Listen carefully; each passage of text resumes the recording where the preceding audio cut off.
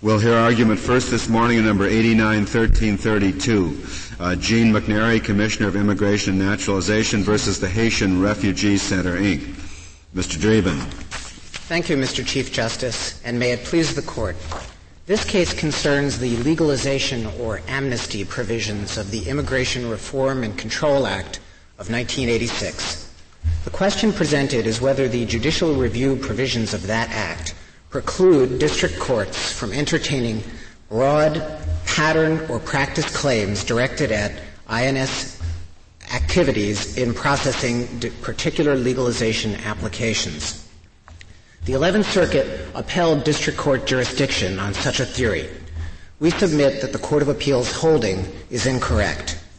The statute is carefully structured to channel all review of determinations respecting legalization applications to a single time and place, namely a statutory review proceeding after the entry of a deportation or exclusion order.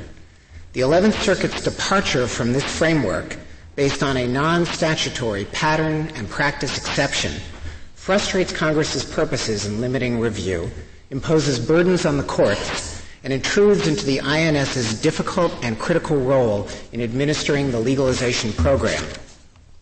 The statute's requirement of case-by-case review responds to the sheer magnitudes and demands of the legalization program. The statute represented a unique undertaking by Congress to offer millions of undocumented aliens the opportunity to adjust their status to that of permanent resident and ultimately to citizen. Nearly 3.1 million applications were received by the INS, which had to be processed in less than 2 years at the initial stage. Congress conceived this as a one-time program, and in recognition of the burdens that would be imposed on INS in attempting to administer it, Congress carefully structured and limited judicial review and administrative review to prevent various burdens from preventing the INS from accomplishing its function. The centerpiece of the statute is a careful structure that is designed to channel all judicial review into the one opportunity that an alien has to challenge either a deportation or an exclusion order that threatens to remove him from the country. This system serves many of the purposes that underlie any system that eliminates piecemeal review of legal issues apart from the final results on benefits applications. It requires that remedies be exhausted, thereby giving the agency the opportunity to formulate policy and to ensure that there are whatever grounds are available to determine whether the alien qualifies or does not qualify are fleshed out at the administrative level. It creates a concrete record so that when a court ultimately reviews the legalization determination, it will not set aside agency action for non-prejudicial errors or abstract legal questions. Mr. Dreeben, I thought one of the problems was that there was no record made of some of these proceedings, so there was no way ultimately to review it. Well, Justice O'Connor, I think that... Is that correct? Was that one of the concerns of the district court? Well, I don't think the district court addressed that concern at all. The concern has been raised by respondents that it would be impossible for a court of appeals to adequately review some of the constitutional claims that have been made here. We disagree with that completely. The claims that are raised in this case regarding the burden of proof, regarding the availability of translators, regarding the adequacy with which a record is made, can be raised before a court of appeals. And if a court of appeals determines that there is some constitutional error that requires setting aside a particular denial, it can remand to the agency, and the agency can re-adjudicate. Well, it's also suggested that perhaps there is no review possible unless there's a deportation order entered. That's correct, Justice O'Connor. That is exactly... Do we face potentially a situation where, in fact, there is no deportation order, and so an individual claimant wouldn't be able to raise it? Well, in theory, the INS has prosecutorial discretion not to institute deportation proceedings. And so an alien who is denied his legalization application and wants judicial review and comes to the INS and says, please put me in deportation proceedings so I can eventually get access to the courts, in theory, could be frustrated. There's absolutely no showing in this record that that has ever happened. and there's no indication that it ever will happen. The INS is an agency whose mission it is to remove illegal aliens from the United States. And if an alien comes to the INS and requests this procedure, there's no indication that it won't happen. Well, but the scheme also envisions, as I understand it, that information produced at these hearings should not be used by the INS to thereafter oust them simply because the alien has come in and has requested this status. Is that right? That's correct. Congress gave confidentiality treatment to aliens, but only at one stage of the process. Only at the stage of applying for legalization and having that legalization application determined through the process of administrative review. Congress never extended that confidentiality protection to judicial review. Congress always contemplated that judicial review would take place only in the context of deportation proceedings. And if we were faced with a situation in one of these cases where no review could, as a practical matter, be obtained without giving up the confidentiality or something of that sort, do we have a Webster versus Doe problem here? No, I don't think so, Justice O'Connor. I think that in the unique context of immigration, in which Congress has plenary power to distribute benefits and to effect the removal of illegal aliens, Congress has great latitude to craft a system that would serve important government interests in allowing judicial review but preventing burden to the courts. Here, Congress contemplated that aliens should have an opportunity to have one bite at the apple in court to determine whether their legalization application was improperly denied. And it determined to consolidate that judicial review with the judicial review of a deportation order, which would mean that the courts look at that particular alien's case on one occasion, not on one channel to review the legalization denial and then a separate channel to review the deportation order. Congress was well aware when it crafted this system that aliens who are illegally in the country have ample incentives and have demonstrated a proclivity for taking advantage of the legal process. And so it wanted a system that would provide this fair opportunity for review, but not until the alien who was illegally in the country was actually confronted with an order directing him to leave.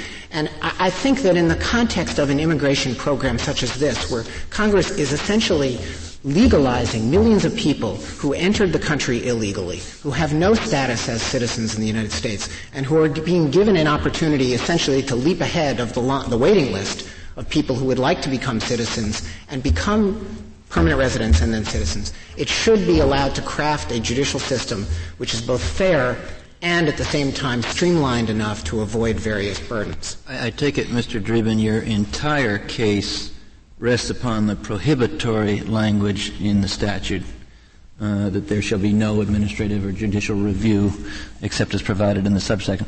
If it were not for the prohibitory language, this action would accord with standard administrative review principles and the action could proceed? I think our case would not be as strong if Congress had not introduced this framework for judicial review with the preclusion provision. But it is a standard administrative law practice to review the validity of rules governing benefits programs when an individual is confronted with a determination on his particular claim. So I think there would be a very strong argument that even if the preclusion provision had not been put in, the fact that Congress contemplated judicial review only at the point in which a deportation order was entered would require the courts to direct judicial review to that point, in which an alien can raise the very claims that were raised in this case. An alien can argue that his due process rights were denied. Is there a case that stands for that proposition that I could look at? Well, I think the Heckler versus Ringer case presents a very analogous situation. There, people wanted to challenge a regulation governing eligibility for benefits in the Medicare program. They attempted to bring a lawsuit before they had completed the administrative process. 3 of the people involved in that case had submitted claims and were afraid that their claims would be denied. One of the people in that case had not even submitted a claim. And this court held that the provisions governing judicial review in the Medicare Act required that the claim about the validity of the rule be raised in the context of challenging a particular denial of benefits. And that is a standard administrative law way of deciding the validity of rules. Well, Mr. Dreeben, what about Bowen versus the Michigan Academy case? That seems to point in the other direction, doesn't it? I think Michigan Academy represents a distinctive situation precisely because it did raise the question you alluded to about the possible preclusion of all judicial review of a constitutional claim. There, a different aspect of the Medicare Act was involved in which Congress had precluded judicial review of particular benefits denials. And this court in United States versus Erica had upheld that preclusion. The next case down the line was Michigan Academy, which challenged a rule that was used to decide the validity of many benefits claims. The court was deeply troubled by the idea that there would be no judicial review of a constitutional claim or a claim that the regulation departed from the statute. And it therefore read the language of that statute to leave open the possibility of judicial review of rules alone. The language of that statute has some similarities to this statute, but it has many differences. I think the most notable difference is that this statute is clearly structured to channel all judicial review up to one occasion, the opportunity for judicial review when a deportation order is entered. This statute has no indication that it contemplates any other form of judicial review of determinations respecting legalization applications. Second, the language that was construed in the Michigan Academy case is somewhat different from the language that's at issue here. The language that's at issue here covers determinations respecting applications. The language that was at issue in Michigan Academy spoke of determinations of the amount of benefits. And I think in that context, given the very strong concerns that would be raised if all judicial review was precluded, the court read that language to leave open a challenge to rules. But there's no such necessity here. And indeed, to recognize that kind of collateral action would disserve the important purposes that Congress had in limiting judicial review. As I said, Congress wanted to make sure that remedies were exhausted through the administrative process so that the INS would have the opportunity to formulate its policy, to act on particular cases and determine whether an alien would be disqualified from the benefits he sought on other grounds, wholly apart from his constitutional challenge. That makes some cases drop out of the process before they ever get to the courts. Here, the district court was operating more or less in a vacuum, and it ordered the reopening of 20,000 applications that had been denied by the INS and ordered that they be re-adjudicated if the INS determined that one of these allegedly unlawful patterns or policies had been applied to those particular Mr. Dreeben, what's the status of the 17 plaintiffs in this case? Have they been through the process a second time and being accorded all of the procedures that they're complaining were denied the first time? I am not sure the exact status of the 17 plaintiffs, Justice Scalia. My understanding is that pursuant to the order of the district court, INS has identified all of the people who need to have second interviews and has offered them the opportunity to have second interviews. It has also granted with the procedures that they're demanding in this suit. Those procedures will be applied. I don't think the interviews have occurred yet.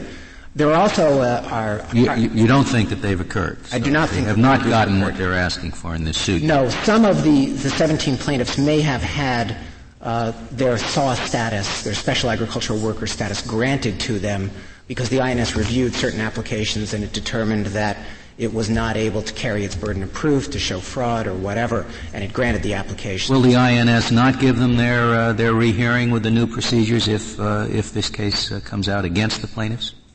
Well, I'm trying to think if we're arguing about anything real here as far as these particular plaintiffs are concerned. Have they in effect been given what they want?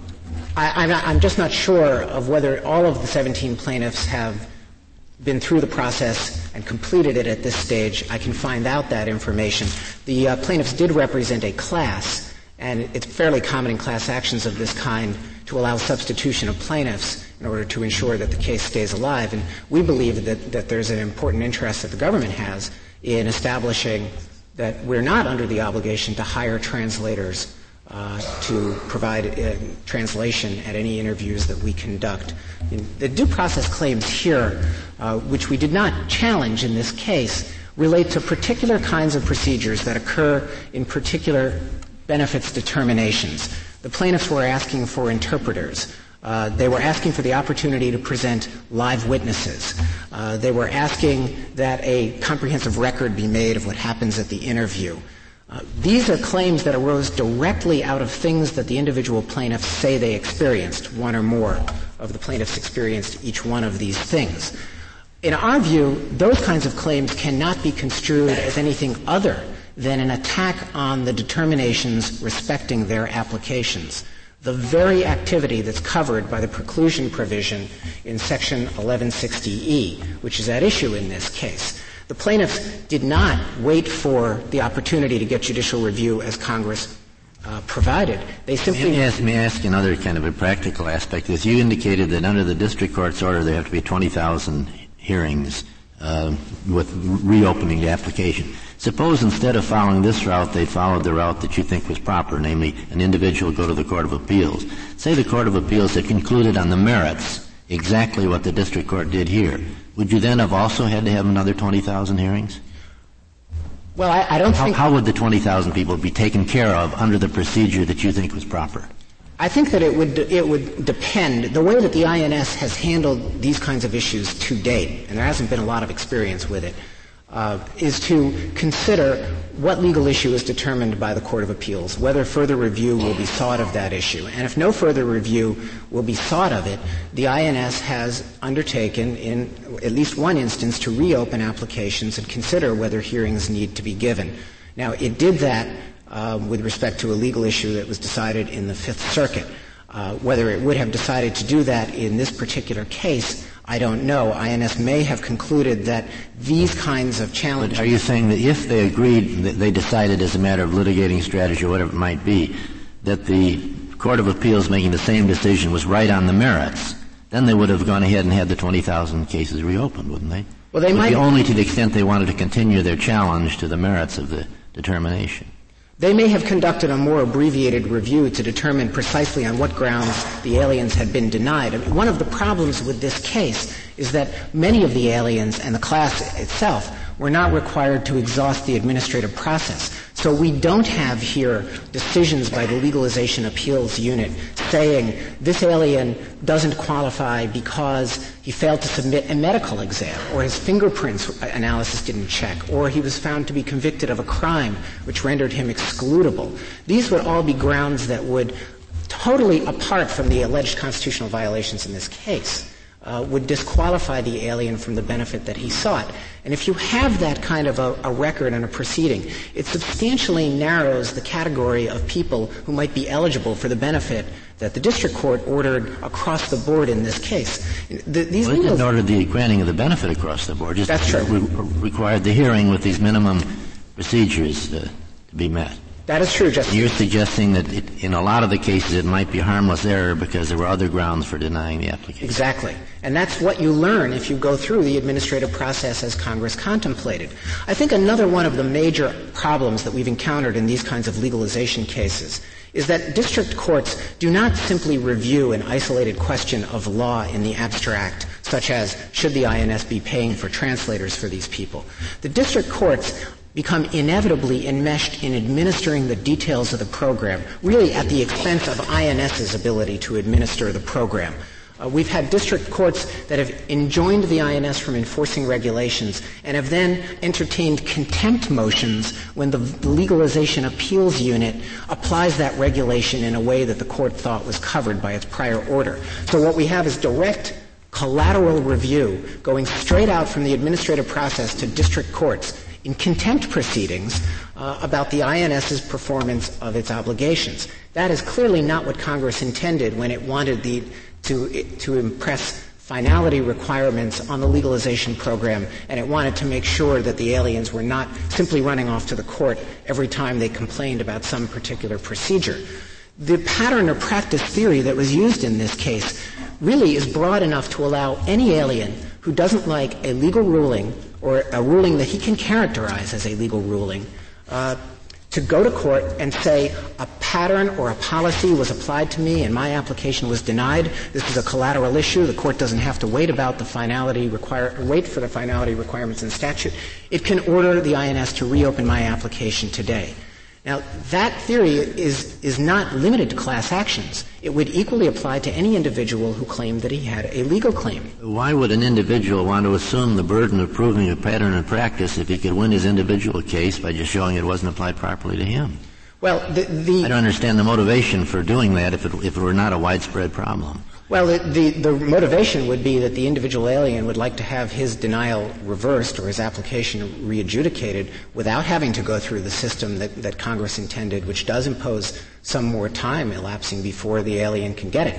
And it's not just a pattern or policy. There's nothing inherent in the 11th Circuit's test that makes clear when you have a pattern or policy that's susceptible to challenge. If the INS had a rule that said, no translators will be paid for, that would seem to qualify under the 11th Circuit's test for a discrete legal issue that could be snipped off from the rest of the case and challenged in a piecemeal fashion in district court. Mr. Driebman, what was the reasoning of the Court of Appeals for the 11th Circuit in saying that a pattern or practice suit could be entertained, but apparently individual suits could not? Chief Justice Rehnquist, I think that the reasoning is the somewhat arbitrary sense that if a problem is affecting a large category of people, the district court ought to hear about it, and if it's only a procedural error affecting one individual, then we ought to leave it for the statutory review process. I don't think there is an intelligible line that can be drawn. There are two 11th Circuit decisions, one 11th Circuit, one 5th Circuit decision that preceded this case and that were relied on by the Court of Appeals in this case. And the reasoning in those cases seems to be simply that there is a widespread problem going on here. A federal district court needs to get involved because it would be more efficient and wise to hear it that way. None of those cases analyze the language of the statute or explain why claims that could be raised in the sole forum for review of those claims, namely the Court of Appeals, should also be entertained on the district court simply because they affect a lot of different people. I think it's just a judicial judgment that it would be more efficient to do it this way. But that was not Congress's judgment. Congress's judgment was to keep a case-by-case system in place in order to provide various benefits, in order to keep the district courts out of running the INS in effect. Now, there's another set of respondents here besides the individual respondents who I think all were clearly challenging some determination respecting their application. The other set of respondents are organizational plaintiffs. One of them was a qualified designated entity which was designated under the statute to accept applications and to serve as something of an intermediary between the INS and the aliens. The second organization didn't have that status. It was simply a membership organization that gives legal advice to Haitian aliens. Those two organizations contend that they can come into court free from any exhaustion requirements and free from any restrictions of the statute because they could never have a deportation or exclusion order against them, and they therefore have to have a forum to address the harms that they claim have befallen them in this program.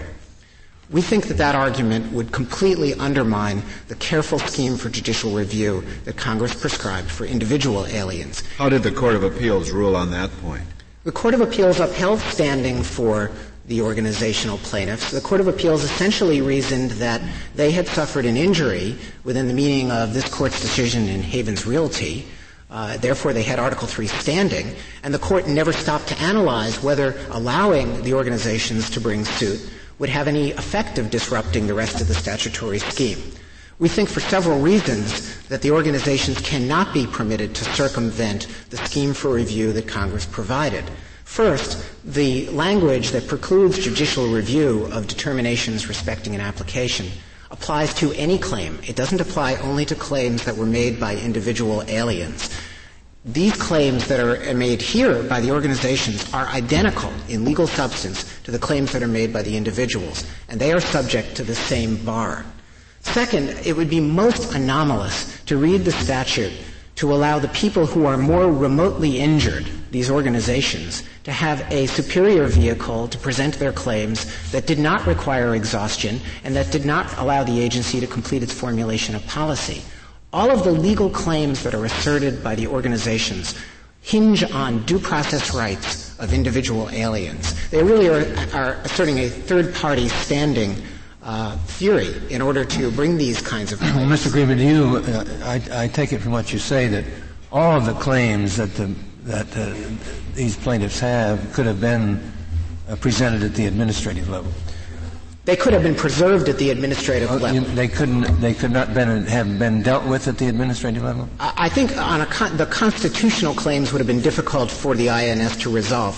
In this particular case, each one of the constitutional claims had a parallel statutory claim. The plaintiffs contended that they could have gotten relief right under the statute. That the INS Legalization Appeals Unit could have addressed. The constitutional claim, I think, would have had to be preserved by the individuals and then presented to a court of appeals, and a court of appeals could have adjudicated it. If it felt that it needed amplification of the record, the statute gives it the power, the tools to accomplish that goal. And Mr. Dreeben, do you acknowledge that the deprivation of SAW status is a deprivation of life, liberty, or property? We haven't challenged that issue either in the Court of Appeals or here.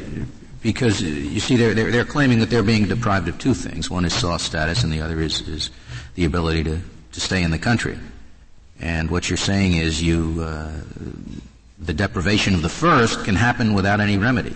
If you acknowledge that it's a deprivation of something they're entitled to. It can. Until the second deprivation happens, they have no remedy.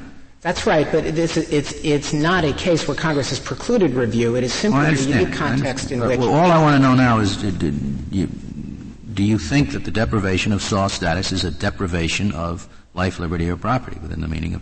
I mean, prior to this statute, they had no right at all, right? They were deportable. It appears to give them something of an entitlement interest. This Court has never actually ruled that applicants for a benefit can claim a property or liberty interest in it, and we haven't presented that question here. I'd like to reserve the balance of my time. Mr. Dreeben, may I ask you one question before you sit down? You say that Congress has not precluded review, and that's perfectly true. But how much time might elapse between the denial of SAW status and a deportation proceeding? How many years? Well, Justice Souter, it could happen in two ways. First, an alien could simply try to vanish back into the underworld, and then he'd have to wait until he was apprehended. That could take quite a while. I mean, there are many cases in which aliens are not apprehended. If an alien wants judicial review and comes to the INS and says, I'd like to be put in proceedings for the purpose of testing this denial, I think that could be accomplished within a year to a year and a half in the ordinary. What if he takes a sort of a third ground, and that is he doesn't really want to precipitate review? On the other hand, he believes that he is entitled to SAW status right now, and he continues to act on that assumption, so that no one precipitates anything. The deportation proceeding might take place 10 years from now or 20 years from now. And that is as a practical matter, if that's the case, he will never have any actual review of what he may now claim to be a pattern or practice violation. Well, the only injury that he can really complain of is the actual denial of his application. And Congress determined, not just for pattern or practice plaintiffs, but for all participants in this legalization program, to limit the opportunity for judicial review. And to hold to the contrary, that Congress cannot do this, would effectively mean that Congress was obligated to not only allow 3.1 million illegal aliens to obtain legalized status, but to allow anybody who was disappointed with the result immediately to go to court. Thank you. Very well, Mr. Dreeben. Mr. Kurzban, we'll hear now from you. Mr. Chief Justice, and may it please the Court, I would first like to address Justice Scalia's question with respect to the individual plaintiffs and the class here. Under the appropriate procedures consistent with due process, all individual plaintiffs were granted SAW worker status. In addition, 12,000 of the class members, once the appropriate due process procedures were applied, were all granted SAW status. There are other applications that have been held pending resolution in this case. Some of the named plaintiffs have not yet gotten SAW status? No, all of the named. They all have. That's correct. Will they be deprived of that status if the government prevails here? I don't believe they would, Justice O'Connor. But the other class members, and remember this was brought as a class action, there are at least 8,000 or more applications that are still pending in effect resolution of this case, and they would be denied, we believe, the benefits if we did not prevail in this case. The government talks about the facts in this case in some sense as being abstract. There is nothing abstract about the facts in this case. In 1986, Congress granted an entitlement to individual SAW applicants to apply for this benefit and to have a benefit granted for them if they qualified. The undisturbed record below indicates that the Immigration and Naturalization Service in effect snatched that right away from these individuals by systematically violating their due process rights. The methods that the government used here on these applications resulted, as the district court said and as the Court of Appeals affirmed, deprive these applicants of a meaningful opportunity to be heard on their claims. Well, Mr. Kurzban, doesn't your statement that the INS deprived them of due process rights, isn't it predicated in part on the assumption that Justice Scalia quizzed Mr. Dreeben about, that the statute confers some sort of a life or property interest in these people? That's correct, Mr. Chief Justice. I think there's no question that Congress intended to do that here. They intended to give them both a property interest and a liberty interest. They intended under this statute, if they qualified, the government shall grant the status. There was no question about it. If they met the appropriate days, if they met the other criteria under the statute, they were entitled to the benefit. So I think would that apply to an immigration bill that permits immigration from foreign countries and says that a certain number of people shall be admitted?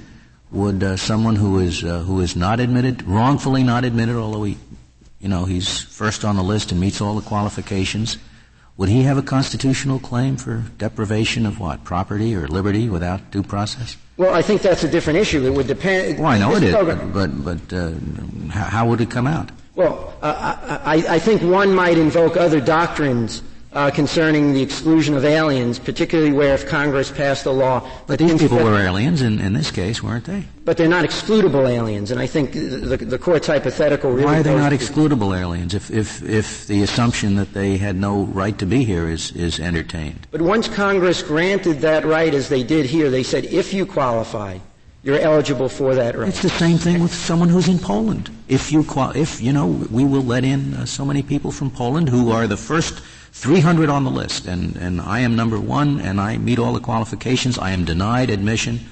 Would that be a Well, I would say if you were denied admission because the government has exercised inappropriate due process procedures. That's his claim that the embassy in Warsaw wrongfully didn't use the proper procedures to get him to qualify. Well, I think there'd be the only thing I would say about that hypothetical is that this Court has traditionally made a distinction between excludable aliens, that is, people who are at the border seeking admission into the United States, and deportable aliens. The SAW workers, for the most part, were here in the United States, and they were seeking this entitlement here. The Congress recognized that they were in the country, and that as a deportable alien in the United States, they would have a greater entitlement interest.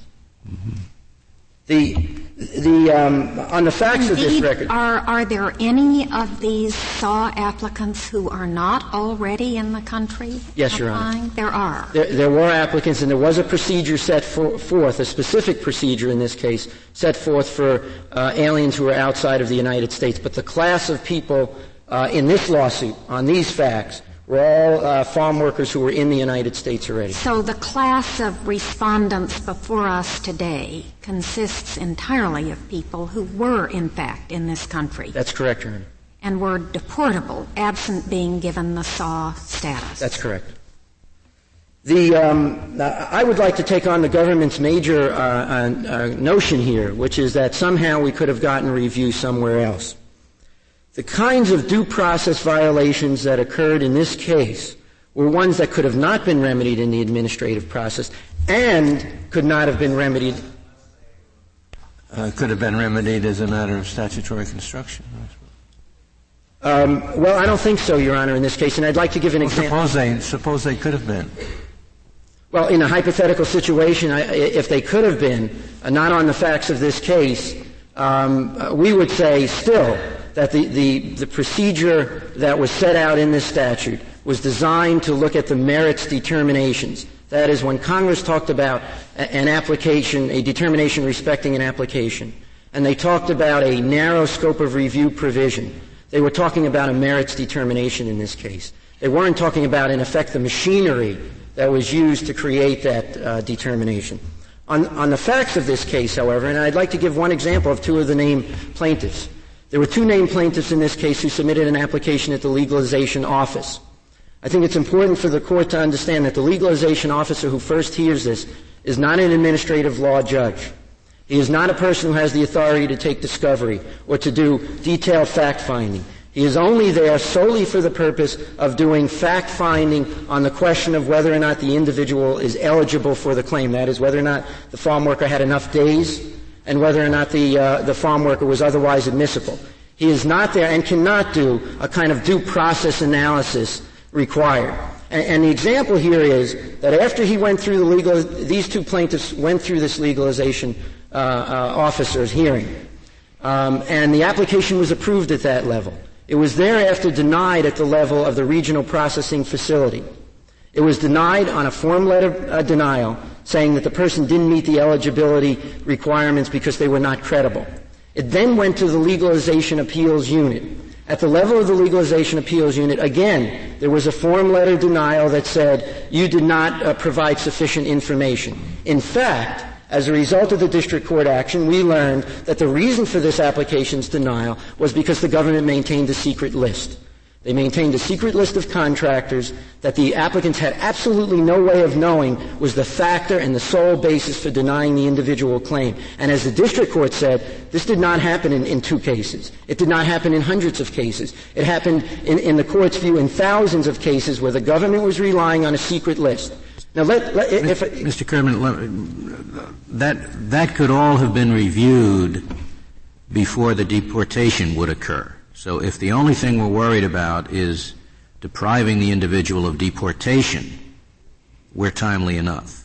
Isn't that right? That could all have reached a court of appeals. I respectfully disagree, Justice Scalia, and the reason is that if we went to the Circuit Court of Appeals under 1160 EB3, which is the section defining the scope of review, the Court of Appeals is limited solely to the administrative record as it existed at the time. It could not remand to have a new additional administrative record made? The government's claim here is that it could be remanded under the Hobbs Act. We would suggest that, first of all, the Hobbs Act is not applicable. The statute, 1160E, nowhere in the statute or the legislative history incorporates the Hobbs Act. Secondly, the Hobbs Act itself, under the terms of the Hobbs Act, doesn't incorporate it. And third, who would they remand it back to? They could only remand it back to the administrative agency here, to a legalization officer who cannot take discovery on due process claims, who is not an administrative law judge, who is not a person who can make determinations as to, and as this Court has noted in Colorado. I would remand it to the administrator of the INS, let him figure out how to get it taken. I don't know why you have to remand it back to the individual officer. Well, because the head of the agency. Because then I think we're thwarting what Congress intended here. Congress said that there's to be a narrow scope of review. We believe on the merits determinations of these claims, but it was to be a narrow scope of review on these claims. Can I come back? I agree with you that with respect to soft status, there seems to me to be no remedy, so that that is a problem if that is an independent liberty interest or property interest that these people have. But I don't know that any of our cases say anything about aliens, non-citizens, people who have no right to be here, except that they have a liberty interest in not being deported.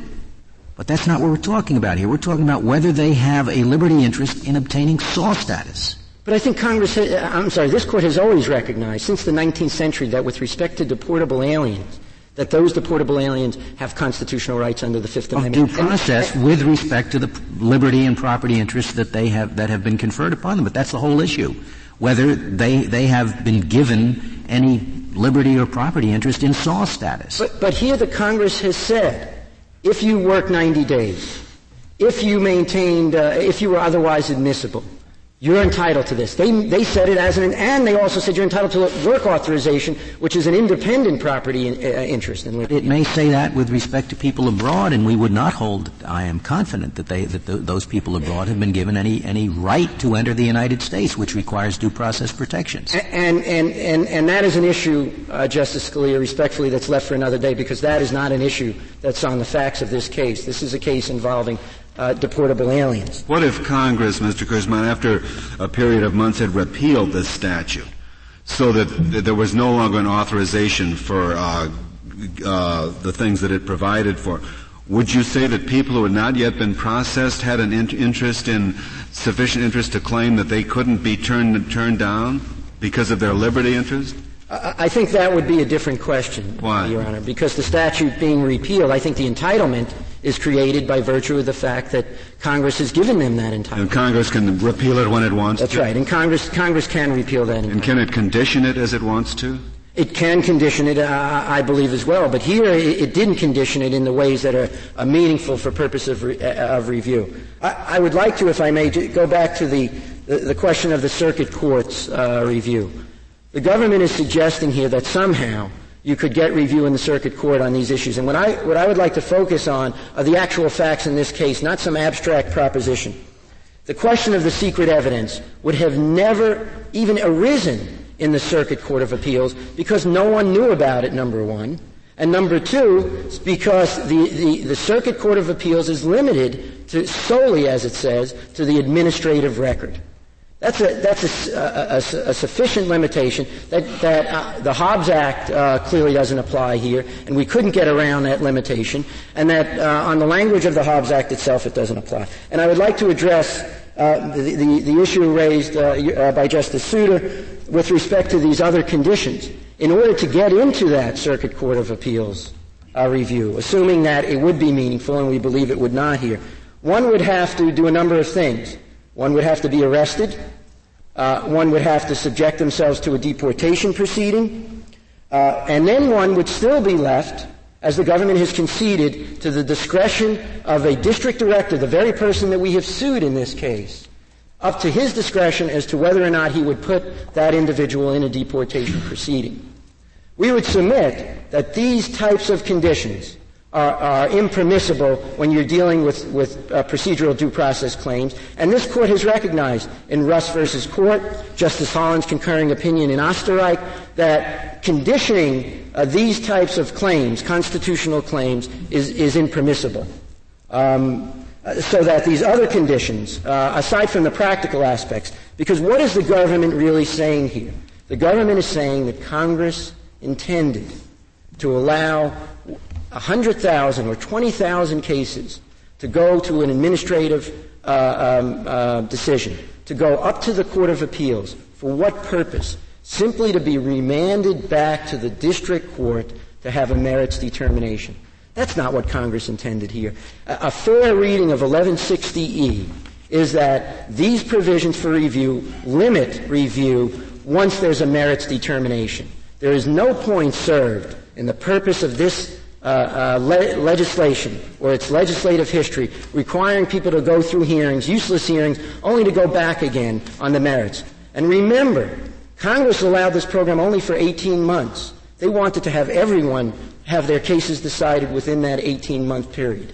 It is silly to assume that Congress intended here to go through all these meaningless hearings that may take several years, may take 10 years or more, simply to go back to the district court on a merits determination where at that point, 3, 4, 5 years later, even if they could be put through that proceeding, that they would be able at that point to prove their claims. That's standard administrative law, Mr. Kurzban, isn't it? You speak of pattern and practice review as though it's part of the judicial function to review administrative action in the abstract and shape up the agencies, make sure that their rules are good and so forth. But that, in fact, is not the way we function.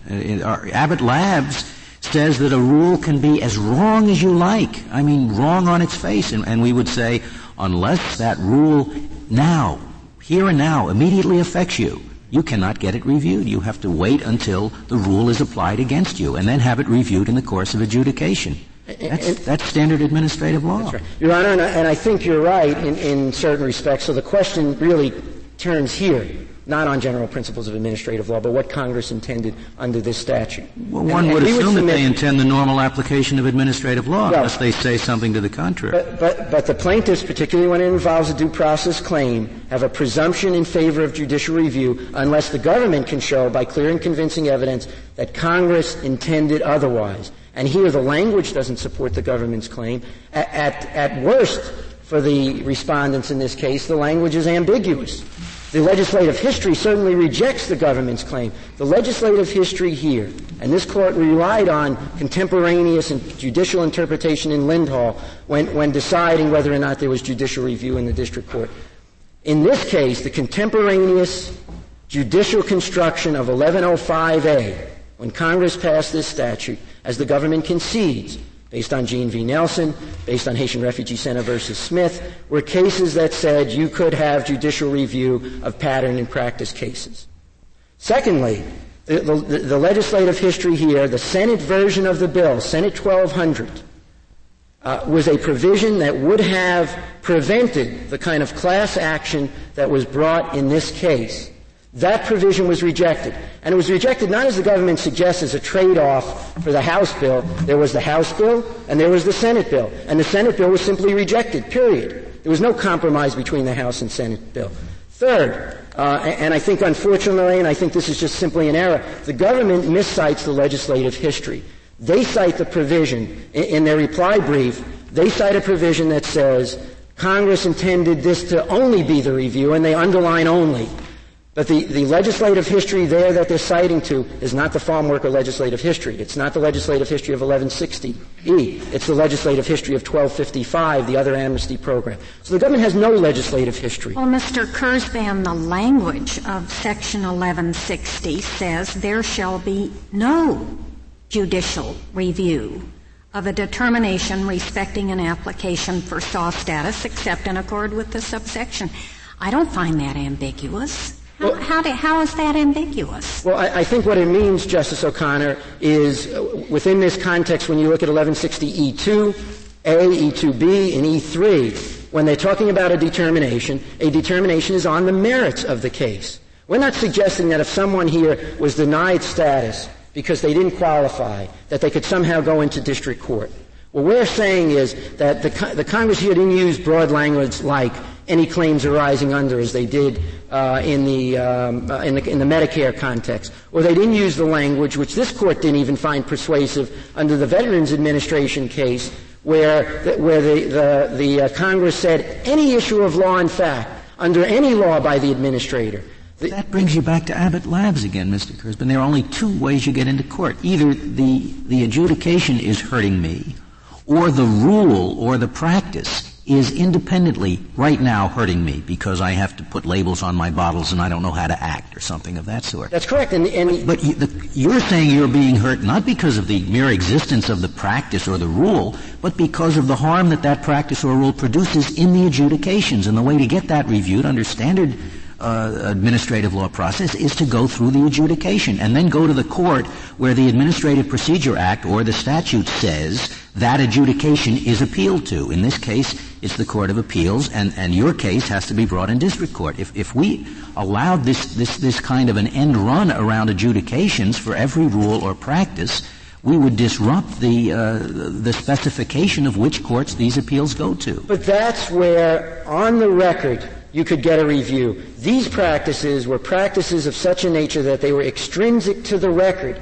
They were practices, due process violations, that were not in the record, that an individual couldn't get review. And Abbott Labs and the other cases go to an assertion that under normal circumstances, on a merits determination. And for that reason, I'd like to go back to the language. Well, before you do that, I don't know that if this is necessary to your case, but is this final agency action? Yes, I think it is final agency action. Is that necessary to your case? I think this is a case involving subject matter jurisdiction, so that whether or not ultimately there was a final agency action in any individual case is not necessary. The government doesn't, in fact, the government really doesn't contest, Justice Kennedy, the question of whether or not these individuals were harmed, and the record is undisturbed below that in the individuals' cases they were directly harmed. They were denied the right to work. They were denied this entitlement benefit. I'd like to go back to the language, because the language of the statute says respecting a determination of an application.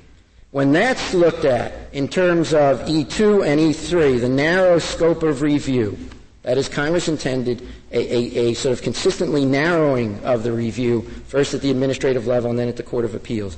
The only sensible reading of that, when looked at as a whole, is that the intention was on the merits, on a final determination in a case, that the administrative appeals would be limited to the record, and that the Circuit Court of Appeals would be even further limited to the record. And that they were not talking about, as here, where there were wholesale constitutional violations that were extrinsic to the record itself. This Court... May I ask on that point, are you saying that the word denial in subparagraph 3 of E is the equivalent of the word determination in the earlier parts? Yes, I think it is. In other words... It says such a denial. It doesn't use the word denial earlier in the second. That's correct. That's right, Justice Stevens. I think that that's what it refers to, and it means a denial on the merits.